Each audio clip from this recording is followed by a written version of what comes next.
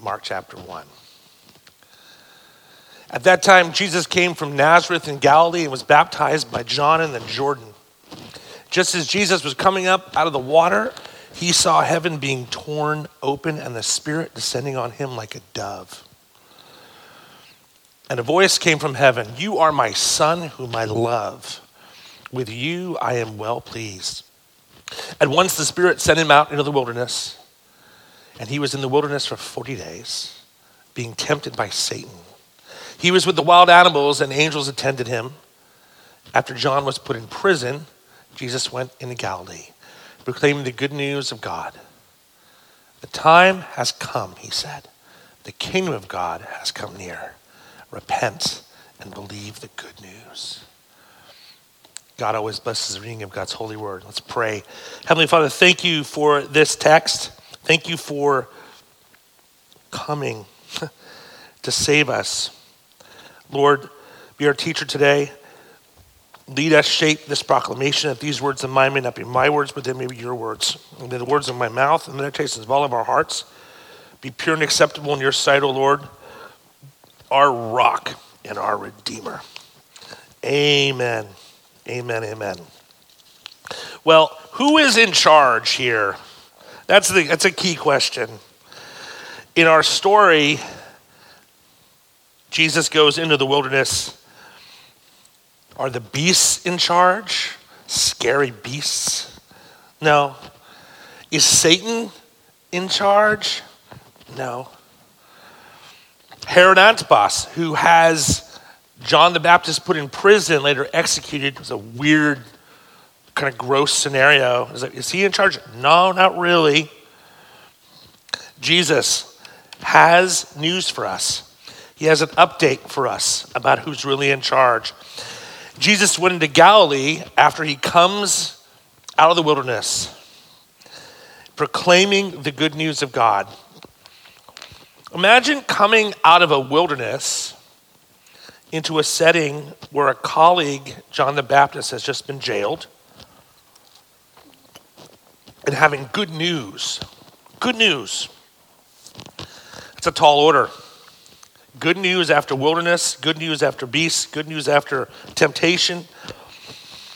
In Lent, we face our frailty, our sin. That's what Lent is on the church calendar. It's a time of year in the church calendar as we move toward Jesus coming to save us, that we look at ourselves and go, wow, I need help here. Church calendar is helpful that way. Of course, it's Christmas every day for Christians. It's Easter every day for Christians. It's Pentecost every day for Christians, of course, But there's something about the calendar that helps us kind of get into the rhythm of that, to dive into parts of that. So this is what we do in Lent. We dive into the part of the Christian story where we realize we got beasts, we got wilderness, we got temptation, but we're not alone there. We face our frailty, our sin, our world sins, our pains, our struggles, our beasts, our wildernesses, the devil's temptation in our lives, and our ultimate destiny of what my Navy SEAL friend used to say was called the dirt nap. Everybody dies. But there is still good news to proclaim. And here it is, verse 15. The time has come. The kingdom of God has come near.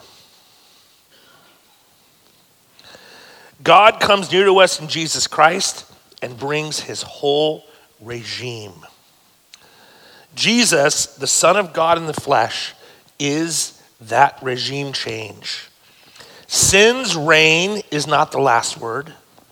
Death's reign is not the last word. Hatred, anger, fury, fear is not the last word. Your past, labels put on you, powerful testimony about the stigma of being an orphan, being cast off in society, that is not the last word on us.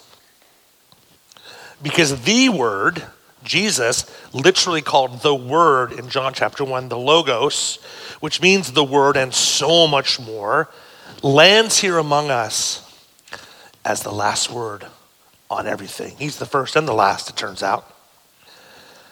Kingdom has arrived, his kingdom. Regime change has begun. It's underway. What does it mean for us? It's the call to repent and believe it. To repent is one of those, 50-pound spiritual religious words. Metanoia just means to turn away from sin and toward Jesus Christ.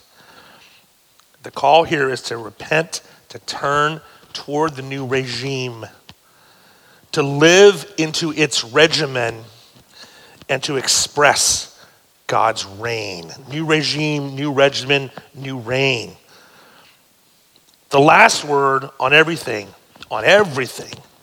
is this new regime. This is what's breaking through in Russia through Alex's work.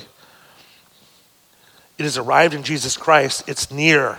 It's not fully expressed in temporal terms yet. The kingdom is still unfolding. It's not fully enveloping, but there's signs of it everywhere. Very real. You saw the pictures of it. We see it in each other. We see it in the children who come to our church, the high schoolers we met with this morning, the kids over there now. We see it in the lives of Alma Hansen, a dear old saint who passed away in December or in January and was taken to be with her beloved in heaven. A dear saint. We celebrated her life yesterday. Jesus is the last word on her. As our remarkable guest reminds us this morning, in an awesome way, the king and his kingdom's arrival has swept him up. And now he's serving in the new regime. And look at what God's doing. Let there be no doubt who's really in charge. Lent is a way to orient ourselves daily to our need to be saved, to be rescued by the one who's really in charge. We're a sinful, rebellious, dying people, and we need to embrace the rescue that has arrived in Jesus. And as we do so, as we embrace the rescue in Jesus that we need, as we turn toward him every day, we establish little outposts that share the good news of his arrival. And our little outposts of hope and love and truth and grace proclaim that whatever oppressive, dehumanizing, destructive forces seek to impose themselves on us, they are not the true regime. Jesus is the only king. There is no other. The triune God of grace has broken in, Father, Son, Holy Spirit, as you heard in the baptism story. God is not content to be in heaven. God is moving toward us. So wherever we move with him in that new regime, we bring, whether it's despair, we bring hope. Where there's fear, we bring faith. Where there's nastiness, we bring kindness. Where there's self-centeredness, we bring sacrifice. Where there's lacking, we bring generosity. Where there's brokenness, we bring healing. None of this is from us. The regimen is from the regime, which comes from the reign of Jesus Christ, our King, through whom we come to the Father in the Spirit. It comes not from us, but through us. But he is ever faithful. The regime struggle goes right through us. If you're honest about it, each of our own lives, we battle every day, right? Which rule am I going to follow? Which regime is going to rule in my life? The regime of the self, the world, darkness, or the regime of the one who is the light, who has come into the world so that nothing's ever the same again? We deal with that every day, right? That's what we're here to help each other. Keep in line. Stay with the regimen. Stay with the regime. He's at work. He's moving. And when we do that, we proclaim in our lives and words and deeds who really is in charge here. Not Satan, not the wilderness, not corrupt leaders, not your past,